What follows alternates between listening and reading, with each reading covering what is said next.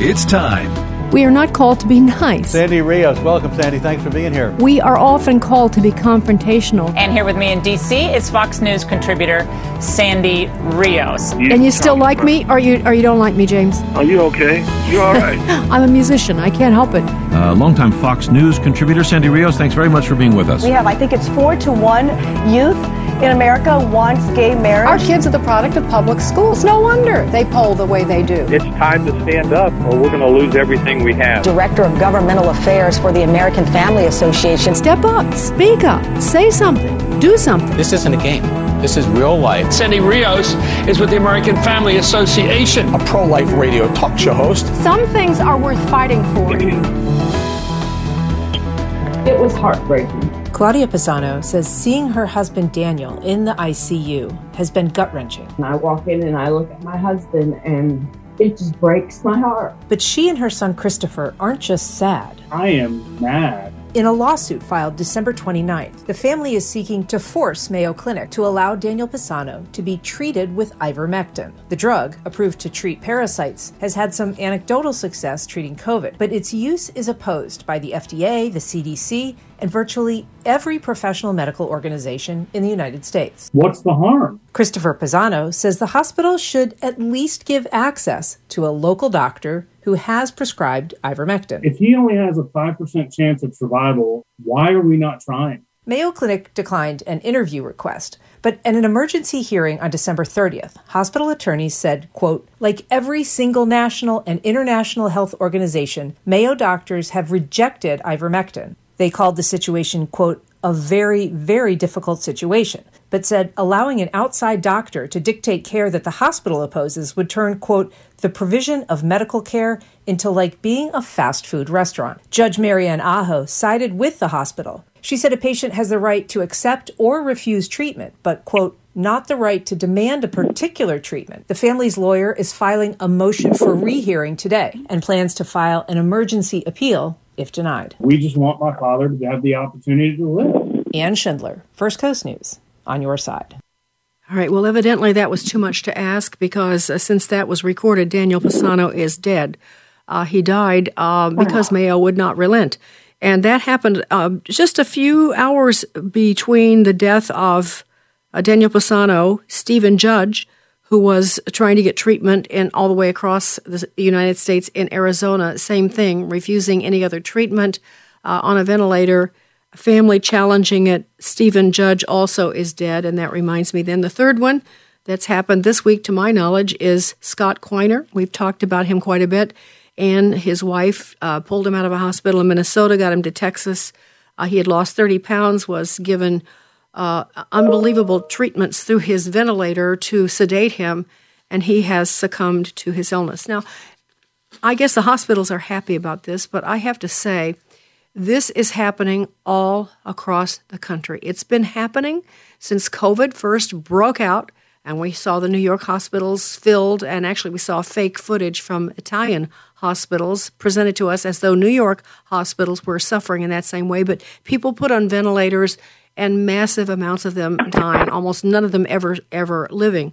Why in the world? We have trusted American medicine for decades. We've had the finest in the world, finest care, the finest hospitals.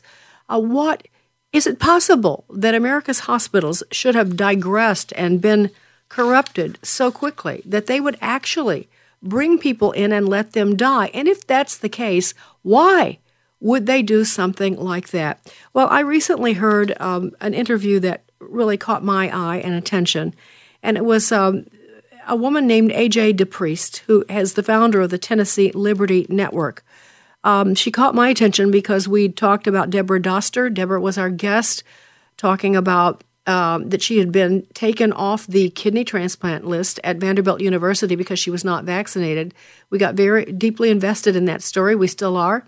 And so because this is Tennessee, this interview really jumped out at me, and I have asked AJ to join us this morning to talk about the kinds of things they have discovered in their research through Tennessee Liberty Network. AJ, thank you for joining me this morning. Sandy, thank you. Let's lay the groundwork a little bit, because the Tennessee Liberty Network, can you tell us what that is, kind of? What are you guys? Well, we're a little think tank here in Tennessee. We're extremely covert. We're not a 501. We don't take money from anyone. We don't raise money. We don't have a membership. It's just 28 people, concerned citizens, who got together a year ago and decided to start looking for answers to why all these things were happening, not just in the hospitals, but in schools and in businesses as well, with these insane COVID mandates. So if you can give us an idea, look, this is not a disqualification if you don't have a PhD in research, but I'm just curious to know what your skill set, all of you, that you don't even have to give names, but what kind of skill set did you guys bring to what you're doing? Mostly just grassroots concerned citizenry. I mean, we have some nurses. We have a lot of people who have worked in professional fields their whole lives and are now retired, and a lot of just concerned parents and grandparents. It really is truly a grassroots effort of people who just sat down one day and just decided, let's just start digging and finding out why these things are happening. And miraculously, we didn't even have to file any FOIAs or open records requests. Everything we wanted, that we needed, was actually just a matter of public record that anyone could have found. But we started connecting the dots and putting the pieces together, and it was utterly terrifying what we were finding, starting with the CARES Act. The CARES Act is really responsible for a lot of the really horrible things that we're seeing in hospitals today. It empowered CMS, that's the Centers for Medicaid and Medicare, with just unbridled power to not only grant waivers to hospitals to completely disregard patient Bill of Rights, but CMS is responsible for paying hospitals these exorbitant amounts to not only carry out these death protocols, starting with remdesivir, but for vaccinating employees, for using ventilators, for basically paying for every COVID admission in the hospital, for sending out massive numbers of faulty PCR tests, and paying hospitals not only for the tests, but for every positive test and every test that ends up as an admission. It's just a huge money-making racket that started with the CARES Act, and then it filtered down into the American Rescue Plan Act, signed last March by Biden, which just sealed the fate of every kid in every public school.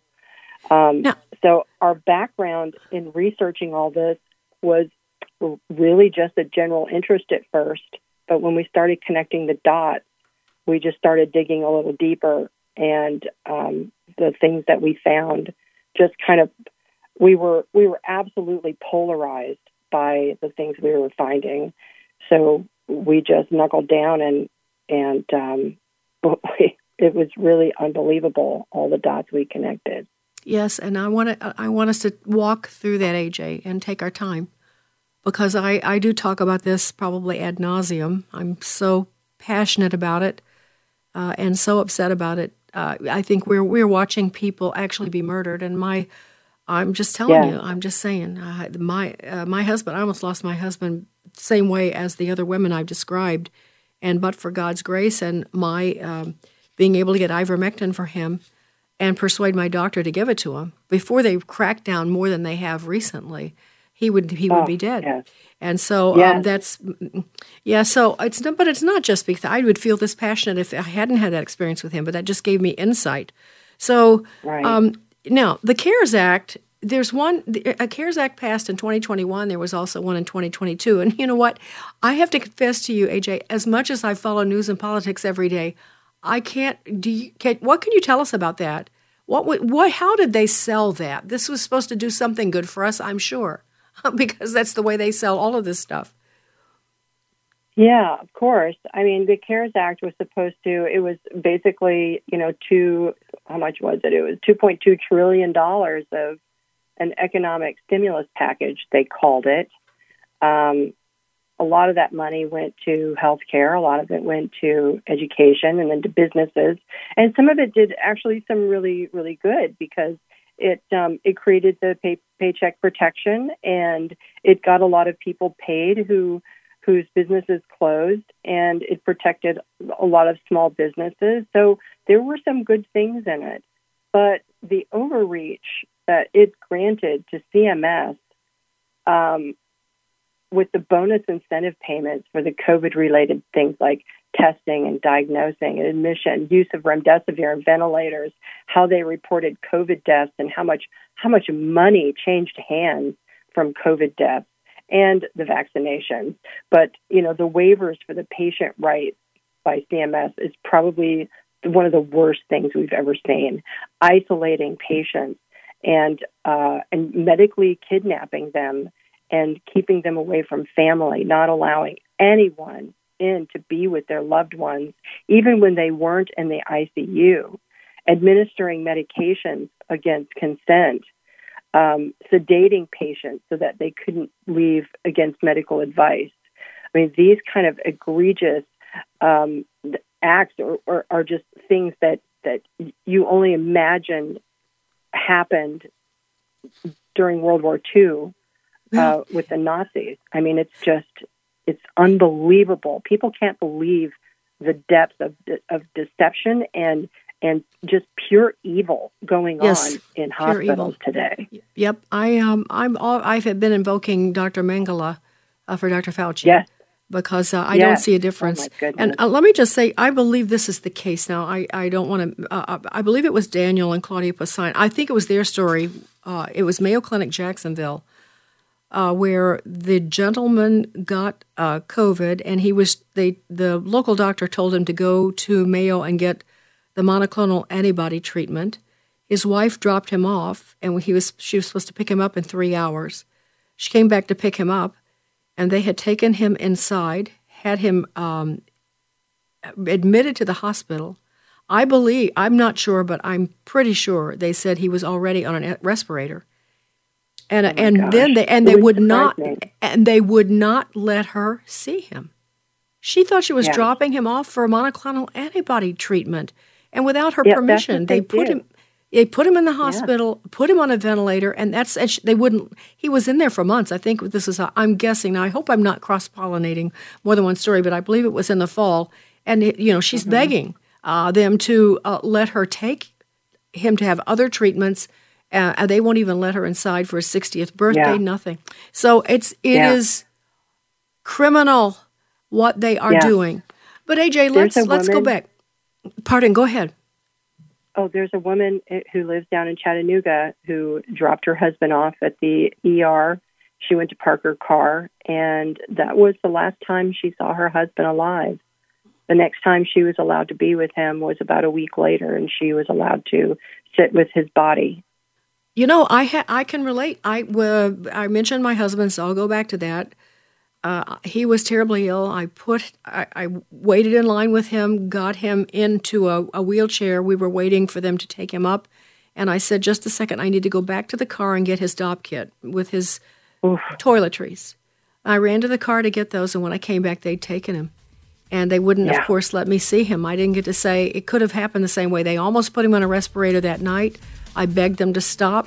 Yeah, it could have happened to me easily, so I can certainly relate to these stories, and I can also affirm that that's not an exaggeration. But my guest is AJ DePriest, and she is representing the Tennessee Liberty Network.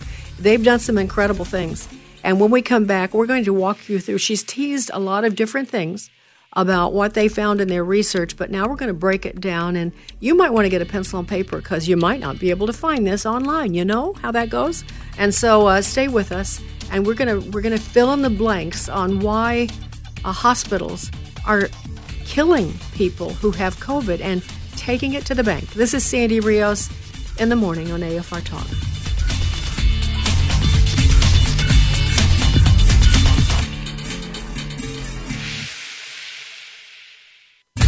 Sandy Rios in the morning on American Family Radio.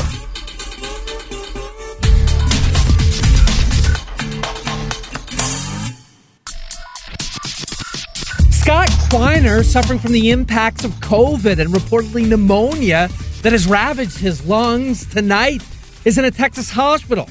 His family hoping and praying he can get the life-saving medical care he needs.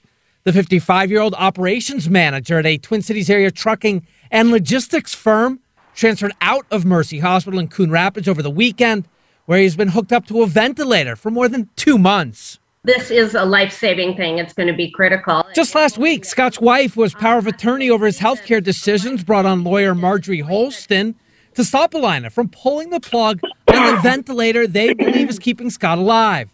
The family has stated in public comments and social media that Alina would not treat Scott with certain drugs and attempt other extraordinary measures that might otherwise save his life. When the medical team allegedly told them Scott had just a couple more days on the ventilator, Holston rushed to court to get this restraining order, the judge signing it Thursday. I don't think the judge wanted to be on the wrong side of saying, well, of course you should be able to pull the plug. So the judge was correct doing that. Over the weekend, Scott was transferred on a medical flight to an unidentified hospital in Texas, apparently willing to meet the family's medical wishes for life-saving treatments.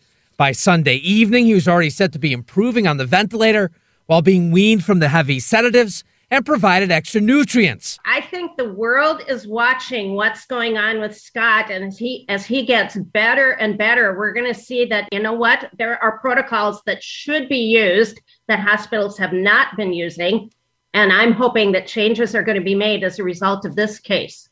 Yes. Well, in fact, sadly, what happened was that Scott died. He died a couple of days ago and didn't survive the treatment that he'd gotten in that Minnesota hospital. I'm not sure what's going to happen with that. That sounds like a woman and sounds like someone who might bring a lawsuit. And I think she should. And there are enough people who've died now in this way. Maybe a class action lawsuit would be worthy. Some attorney, some state's attorney, some U.S. district attorney who actually has passion and is like some of these pilots we've talked to this week who are refusing the vaccine, who are Marines. It's the doctors who are putting their medical license at risk by treating people properly. Maybe some courageous prosecutor can do the same thing. And we just hope and pray that happens to get this stopped. All right, so my guest is A.J. DePriest, and she's with the Tennessee Liberty Network, and they, as citizens in Tennessee, took on researching. I'm assuming, AJ, you did this. Did you confine your research to Tennessee? Of course, you had to do the federal piece of this. But is this what you found in your state, or is this true across the country? We first started researching just in Tennessee, and it was then that we discovered that basically what was happening in our state was a template for what's happening in every state. And the more we dug, the more we discovered that everything is exactly the same in every state. All the laws that are protecting hospitals and doctors from this egregious behavior is all tied to the PrEP Act, which is why we're not seeing all of these lawsuits that need to be happening, because the PrEP Act protects all the hospitals and all the doctors within hospitals that are using what they call covered countermeasures from all liability, even injury and death. And those covered countermeasures include remdesivir and ventilators and all of the EUA prescribed or approved drugs that they're using in the hospitals. So no lawyers will take these cases because there's absolutely nothing they can do. They're all protected from liability. And when we discovered that Tennessee has its own version of the PrEP Act, and a lot of states do too, but the federal PrEP Act, it's the Public Readiness and Emergency Preparedness Act. And in a nutshell, it provides immunity from liability, except for willful misconduct, which is nearly impossible to prove, for claims of loss caused by and arising out of the administration or use of the countermeasures. So that's why. So they thought of everything. They thought of everything. They really, and you know, if you look at the timing of all this, it's like they knew that there would be so many lawsuits, and so they protected in advance. And it's so unfair to the families who have lost loved ones. And they're honestly being denied their constitutional right for their day in court by this PrEP Act. And I really hope that there are civil lawsuits being filed for that reason, because the PrEP Act is basically stopping in the tracks any attempt to seek justice for the wrongful death of loved ones in hospitals. But it is happening all over the country. Okay. Yeah. Well, all right. All right. Let's break this down now and explain the financial incentives. It needs to be graphic and real and detailed. And I think I was just reading this morning. You'll be interested. Maybe you saw this, AJ, but first of all, this little thing came in my inbox this morning that just in the last 24 hours, this is the statement from Florida Health. This evening, without any advance notice, the U.S. Food and Drug Administration revised the emergency use authorizations for monoclonal antibodies. The revised EUAs do not allow providers to administer these treatments within the United States. Unfortunately, as a result of this abrupt decision made by the federal government, all monoclonal antibody state sites will be closed until further notice. That's in Florida. Unbelievable. All right, so we'll come back to that. But I also just read that they are now authorizing remdesivir for use for all patients with COVID. Yes. Out of the hospital now. Out of the hospital. So let's talk about remdesivir, because that's been the go-to drug in the hospital since President Trump was in office. Right. Well, remdesivir was approved by the FDA, so they pulled it out of EUA status, I think, of October of 2020, unfortunately.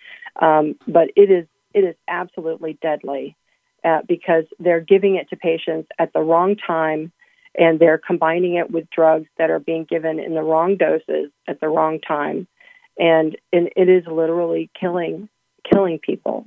But the other EUA drugs that they are using in the hospitals, they're not following the law. They're violating EUA laws by not giving people the alternative treatment options. According to the EUA laws, you can not only refuse a drug, but you have to be given the alternate treatment options, and you have to be explained the risks and benefits of all of them. And they have failed to do that, not just with remdesivir when it was EUA, but the new drugs that they're pushing under EUA. They're doing it with the COVID shots that they call vaccines that are still EUA. They have never given the alternative treatments, and that, to me, is a violation of the federal EUA laws. But it's also responsible for killing thousands of people. Let me interject, just because this is familiar terms to you because you're living this, I'm sure, right now. But it's the emergency use authorization. That's EUA, emergency use authorization, which of course means that we've stepped by the normal procedures for approving these drugs. And that's certainly true of the vaccine, and it's true of, now she's saying, remdesivir and some of these other things. Boy, now that's an issue upon which maybe some suits could be brought. But don't stop on that. What is the financial incentive given to hospitals for prescribing to everybody 100% remdesivir? What do they get for that? Oh, well, CMS is giving a 20% bonus payment on the total hospital bill to every hospital that administers remdesivir to the patient, and so that's a lot of money. I mean, when you think about the initial layout for COVID admissions per state, and these numbers came from the House Ways and Means Committee by the Health and Human Services, but every state gets a per COVID admission that may be different. Like in Tennessee, for instance, it's $166,000 for every COVID admission to the hospital. What? Because they admit, so that's why they would be willing to snatch someone and admit them without permission. Because that's $166,000 for them. Yeah, West Virginia gets $471,000 for every COVID admission. How much money? $471,000. Oh, my word. And that is according to Health and Human Services. So the states get different amounts and it's odd how it's laid out. You would think that the states that have, like New York, you would think that New York would have a higher payout, but New York actually is only $12,000 for every COVID admission. Yeah. Well, maybe they don't need as much incentive. All right. Yeah, I think that's seriously true. But so that's number one, and then you've got the problem with the ventilators. Hospitals are being paid $39,000 for every COVID patient they put on a ventilator. Oh my word! $39,000. And that's straight across the board, then. Yeah, and then they get the 20% premium, what they call add-on bonus. You can use a word like that when describing killing people, but they get that on the total hospital bill if they use those covered countermeasures that include remdesivir. So they are highly incentivized to use remdesivir, and now they're not just using remdesivir. They've added, according to the NIH documents, the guidelines, they've actually added more very dangerous, toxic drugs that are very expensive, that have not been tested as EUA additions to the lineup, like Paxlovid and Molnupiravir, these new drugs that are coming out from Pfizer and Merck. They know that these drugs are outrageously expensive. They know that they're dangerous. There are so many contraindications for people who are on other medications and have other conditions. But these are the drugs that they're lining up on the NIH protocol. But I should also mention that ivermectin and HCQ are also listed in the NIH guidelines for use for the treatment of COVID in hospitals. They're in the NIH guidelines. But they won't use them. But no, they won't use them. They say in the NIH guidelines that they're not recommended for use because there's not enough studies. But if you look at all the studies combined on, let's say, Paxlovid, there are 2 studies on Paxlovid, and it costs about $700 a treatment. There are 73 studies on ivermectin, and it's less than $1 a treatment. Molnupiravir, there are 6 studies, and it's about $700 a treatment. I mean, the drugs that they're recommending, remdesivir, there are 27 studies, and most of them are pretty bad, and it's approximately $3,100 of treatment. So this is a ploy by the pharmaceutical industry to not only insert itself into public health issues, but to make certain people a lot of money. While killing lots of people. And, of course, the thing of it is, and I've talked about this a lot, this is coming from, not to skip to this, but I just have to drop it in. This is coming from people who are into population control. And they don't really care. Go ahead. Let's talk about that, because we've discovered just in our research, just looking at the demographics here in Tennessee, we've lost about 23,000 Tennesseans to COVID. I should say to the hospital protocols, because nobody dies from COVID at home. These are all hospital deaths. That should be definitely noted. But most of the people who fall victim are people who are older, people with several comorbidities, people of color, people who are poor, people who smoke, who are overweight. These are the people that are dying in hospitals, and we do think that it does have a lot to do with population control. And I think, just from watching the trajectory of what's happening in healthcare policy, and that's my background is healthcare policy analysis, I see Medicare for all coming down the pike at us. And I think the Biden administration is going to start talking about Medicare for all being the answer to all of our healthcare problems. Of course, keep in mind that our government created the healthcare problems, and our government created these vax mandates that are letting go thousands and thousands of really awesome healthcare workers. And so they've been filling the gaps with people from the National Guard and the Army. So I fully expect Biden to come out and start talking about how Medicare for all is really the answer to our failed healthcare problems. And Medicare for all is going to look a lot like what we've seen. It's about rationing. It's about global budgeting. And the people who are going to suffer the most and the people who are going to die fastest are those older people, people with comorbidities, people from the parts of... Hold that thought, because the music is going to make us stop here. So hold it. We'll come back on the other side, and I want to talk about, lots of other things, so stay tuned. AJ DePriest is my guest.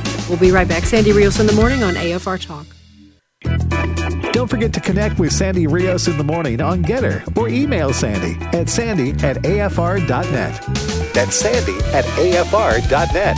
Sandy Rios in the morning on American Family Radio. The Data and Safety Monitoring Board on Monday afternoon contacted me on April 27th, first on Friday the week before, and then again on April 27th, and notified the study team, namely the multiple investigators who are doing the study throughout the world, that the data shows that remdesivir has a clear-cut, significant positive effect in diminishing the time to recovery.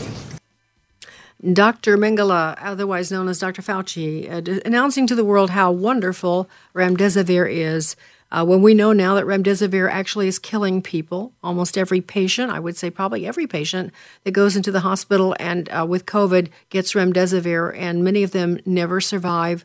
All right, so then at the same time, things like hydroxychloroquine and ivermectin are ridiculed. Let's listen to for instance, a media montage responding to, the science on ivermectin, clip 4. Joe Rogan, he came down with COVID. He says he's been taking the livestock dewormer ivermectin. Individuals like Joe Rogan, for example, who don't want to take an experimental vaccine but will take horse dewormer. Wait a second. He said that he got better because he ate cattle dewormer. He may not have gotten it from the feed supply store, but it's the same compound. Doctors say you could take it for humans. When you have a horse deworming medication that's discouraged by the government, that actually causes some people in this crazed environment we're in to actually want to try it. That's the upside down world we're in with figures like Joe Rogan. Does it bother you that the news network you work for out and out lied? Okay, I'm going to interrupt because you get the point. Joe Rogan's stupid for taking ivermectin. Joe Rogan made the mistake of surviving COVID. How dare he do that? He didn't go in, and they weren't able to apply their protocols on him, and he actually had the audacity to take ivermectin, and worse than that, he lived. And then, of course, we have hydroxychloroquine, which has been around for decades. Even able to give it to pregnant women. People in Africa take it once a week. They have for probably 50 years to prevent malaria. And of all things, they've had very little COVID in that country.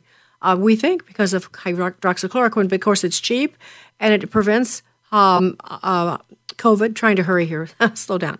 It prevents COVID. It's a prophylactic. It has to be taken kind of in the bloodstream. It's not a treatment once you're really sick. But, you know what? Then the powers that be had to do something about that. Let's listen. Clip 5. The Food and Drug Administration is ending its emergency authorization for the use of hydrochloroquine to treat COVID-19. The FDA is rescinding the authorization, which was originally issued in March, saying that the malaria drug carries too many risks without any apparent benefit. The drug had failed recent clinical trials, with doctors saying that it could cause serious health problems. During the pandemic, President Trump has repeatedly praised hydrochloroquine as a potential coronavirus treatment, including saying that he took the drug as a preventative measure last month. The FDA's announcement will not affect clinical trials for the drug, which are expected to continue. All right, so thank you for that, NBC News. Hydroxychloroquine, of course, has been around, as I said, for generations, and we've seen that it's been very effective. And so is ivermectin, in spite of what they say. I think there's been 73 studies to prove that ivermectin is very effective, but we can't have that. And so my guest, again, is A.J. DePriest, and she is with Tennessee Liberty Network. Before we talk about anything else, A.J., you are working on a Tennessee Patient Bill of Rights. You guys operate out of the state of Tennessee. The sponsors are Representative Todd Warner and Senator Mark Pody. What is that, and how effective do you think it will be, and what's its chance of passing? Well, it better pass because there are thousands and thousands of really angry people who have had just about enough of this. I think that I can honestly say, after reading the bill, that every single one of these problems in hospitals will go away if this bill passes. There will be no more isolation. There will be no more medical kidnapping. Doctors will not be punished for treating patients properly. That patient-doctor relationship will be restored in hospitals. Patients will be given treatments that they request. They can deny treatments and not be forced to take them.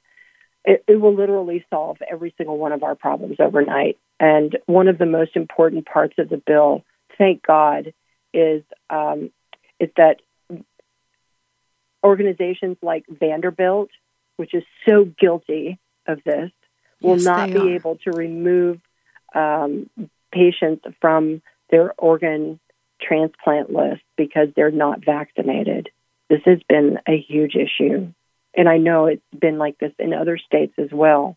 But Tennessee's bill will effectively make it illegal for organizations like Vanderbilt to boot patients off of their recipient list because they're not vaccinated.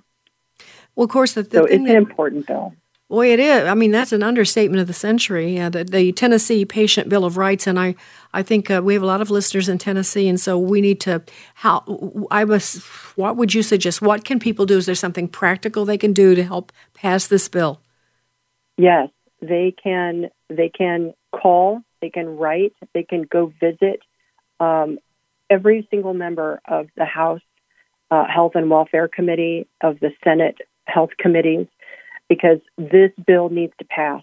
If we're going to stop what's going on in hospitals, Tennessee can lead the country in this effort. And we need to show the entire country that one state is strong enough and brave enough to stand up to this murder for money scheme and put our citizens first. Well, I think it sounds great. And let me just say again, the sponsors are Todd Warner, who's a Tennessee state representative, and Senator Mark Pody in the other chamber. And so can you be specific? Are you able to about where it is? Is it out of committee? Is it coming up anytime soon? Do you know?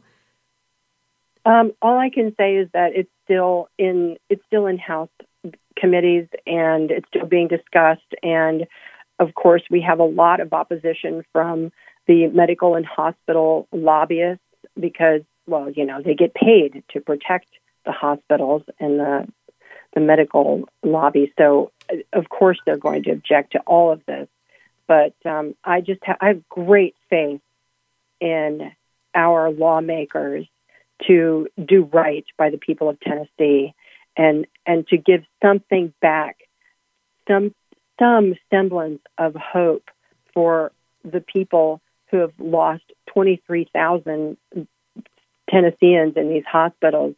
It's just been so hard don't you know somebody who's lost somebody or nearly lost someone to this? It's just, it's a global problem. It is, but of course most people would say it's really the most bizarre thing in the world to me. It's almost a bragging right that you've lost someone from COVID. I've lost it, but there's this foggy thought about it. I'm not sure. I'm not as confident as you are that people are understanding that their loved one who was sent to the hospital was killed by the hospital. Yeah, there are Literally. a lot of people who well, and why should they believe it? I mean, we've always been taught that when you're a sick person, you go to the hospital and you trust these people with your lives. And I have personal experience of working in a situation where I had a loved one who was in an ICU before COVID, who was in spring of 2019. And my youngest daughter was on a ventilator for 28 days. And I watched these doctors. They were heroes. They were absolute heroes. They did everything to save her. I've never seen doctors who went to such lengths to save a life. And they did. They saved my daughter. 28 days on a ventilator, and she's so strong and healthy today. So when I see doctors who are denying care and deliberately murdering people in hospitals, I just can't believe it. I absolutely cannot wrap my head and my heart around how doctors can be such heroes in 2019, and suddenly they are these heartless, evil monsters. And I just have to believe in my heart that so many doctors out there hate what's happening. They hate it, but they're being forced to do this by the boards of medical examiners are threatening them. The chief medical officers are threatening their jobs. We work with doctors. We formed an organization called the Adam Group that's strictly COVID education and advocacy work. And we work with many doctors who left traditional health care and who now help us treat COVID patients at home because they couldn't stand what was happening. And if they made any effort to actually help patients in the hospital, they were fired. Dr. John Witcher is a good example of that. Mississippi doctor. He took all of his ICU patients off remdesivir, and he was on his way back to the ICU to administer ivermectin, and his hospital called and fired him. And now Dr. Witcher is a hero. He is helping COVID patients the way he thinks is best. He works with the patient, and they come up with a plan of action to treat COVID at home, and he's having great success. And I can honestly say that of all the patients that we've helped get early treatment and preventive care, we have a 100% survival rate with our patients. Wow. 100%. Well, all right. We have not lost a single one. You've got a lot of people's attention, and let me ask you, I'm not exactly sure, because you're in Tennessee, and you think you're talking to people all over the country. So for people who are not in Tennessee, does the Adam Group, are you able to help them, or is this for people in Tennessee? What about that? We try to help people all over the country. People find us, find our website. They can write to us through the website, and we are building relationships with advocacy groups in other states. And so if there are any patient advocacy groups in other states, please go to theadamgroup.net. That's ADAM for Adam Rodriguez, one of our patients who we lost, .net, and send an email to me, and let's keep building this network of advocacy groups across the United States, because there are ways that we can help not only get patients out of hospitals that are being held against their will, but we can help families get into hospitals. And we've had great success here in Tennessee only because our governor lifted the state of emergency last November. So we've been able to hold a lot of hospitals accountable to their pre-COVID patient visitation policies. And so that's been very successful for us. I know there are a lot of states that still have a state of emergency, which is absurd. But there are still a lot of ways that we could help get family into the hospital to be with their loved ones. They should not be alone. That's right. Oh, I know. I know. It's just been it's been horrendous for all of us. It's been so psychologically devastating in so many ways. It's been it's created like shock and depression and drug overdose and suicide and all the residual physical effects. We didn't even talk about the vaccines. Let me just interject this. MyFreeDoctor.com is another outlet. Dr. Ben Marble is the founder of that. And that's a national group where if you need ivermectin or if you need a doctor through telemedicine, it is free. You can give a donation. It's MyFreeDoctor.com. I don't want any of you not able to get treatment when you have COVID. Absolutely. So the AtomGroup.net, the AtomGroup.net, or MyFreeDoctor.com. And then remember that it's the Tennessee Patient Bill of Rights. If you're in Tennessee, then you want to contact your legislator and tell them to get on that. That needs to be passed. And I'm assuming that, any of you listening to me in any state could do what A.J. DePriest and her group in Tennessee is doing, the Tennessee Liberty Network. And probably, if you needed to know how to start, you could contact them and ask that question. And so, A.J., you've done great work, and I really appreciate you spending so much time with us this morning and explaining it so thoroughly. So God bless you. Thank you. God bless you, and thank you. All right. Well, Sandy Rios in the morning with more good news on AFR Talk.